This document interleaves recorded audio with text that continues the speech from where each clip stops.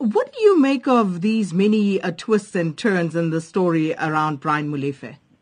They're very similar to the twists and turns around the State of the Nation and the State of the State capture report and its implications and the fallout. They're also the twists and turns align themselves very clearly to the political, internal political posturing that's going on within the African National Congress at the moment, and more specifically between some of the provinces. I think Gauteng, as we're aware, has been seen as a slightly more independent province.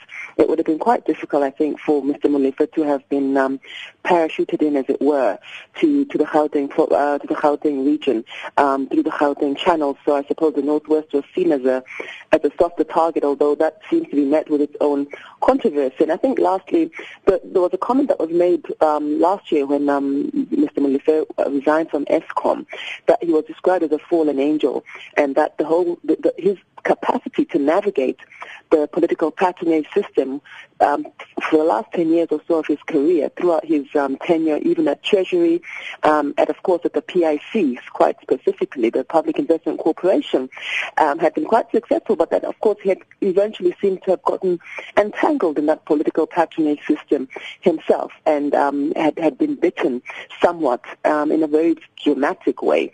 So it's really the twists and turns of the internal ANC, the NEC, access to state power, and access to particular resources as well. What, to your mind, does this whole situation say about the African National Congress, about engagement, about, the leadership and how this particular matter is being handled, given that you have three branches now laying claim to Brian Molefe as a member? Well, the notion of the ANC being a party that's in flux at the moment is not a secret, Sakina.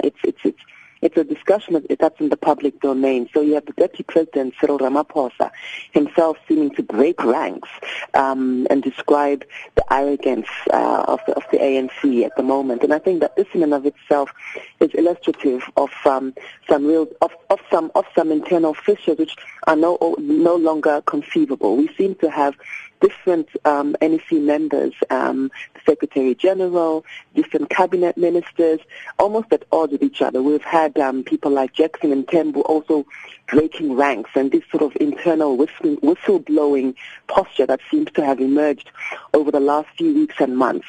He comes at a moment where I don't even want to talk about the center, but just basically when the compass of the organization of the ANC is particularly skewed. People have talked about the loss of the center, but I think the compass in terms of the moral compass, the political compass, and certainly most significantly the compass of economic management in this country has been lost. We've seen this over the last 15 months since the weekend experiment, as it were, of Minister Desmond Van Rooyen, which was an incredibly eclectic choice and an incredibly damaging one. The rumors that Mr. Molefe may or may not be sworn in, and the controversy around that, the rumors that he may or may not be moved to a standing committee on finance, and of course Dr. Khoza has been moved, as we know, who came to light during the nomination of the public protector. All of this seems to lead to a huge amount of jostling, and I'm curious as to how the markets are going to react to this. I'm also curious as well that on the back foot of this is that, by the way, we do have a budget address to deal with, and that this sort of background noise, the timing could not be worse. And just looking at Brian Molefe as a leader, speaking about, fallen angels and the like, would you say that, he has what it takes perhaps to run the finance ministry of this country? Look, SK, I think he is no worse than many candidates who are available. He has proved himself over the years on several levels to be, a competent CEO, and has given himself a reputation, or has been given a reputation for being a Mr. Fix-It. I don't think that, and I don't want to personalize this to Brian Molefe per se, but I just think the environment in which he is being brought in, the background narrative, this comes at a time that Minister Pravin Gordhan has been an incredibly besieged finance minister. Just when the rand and just when the markets are finally stabilizing, etc., this is really not the moment to play around with that. So really, I think his competency is a red herring. I think that the motive behind him being brought in and enlisted at this moment is more the narrative and is more what we should be keeping on our radar.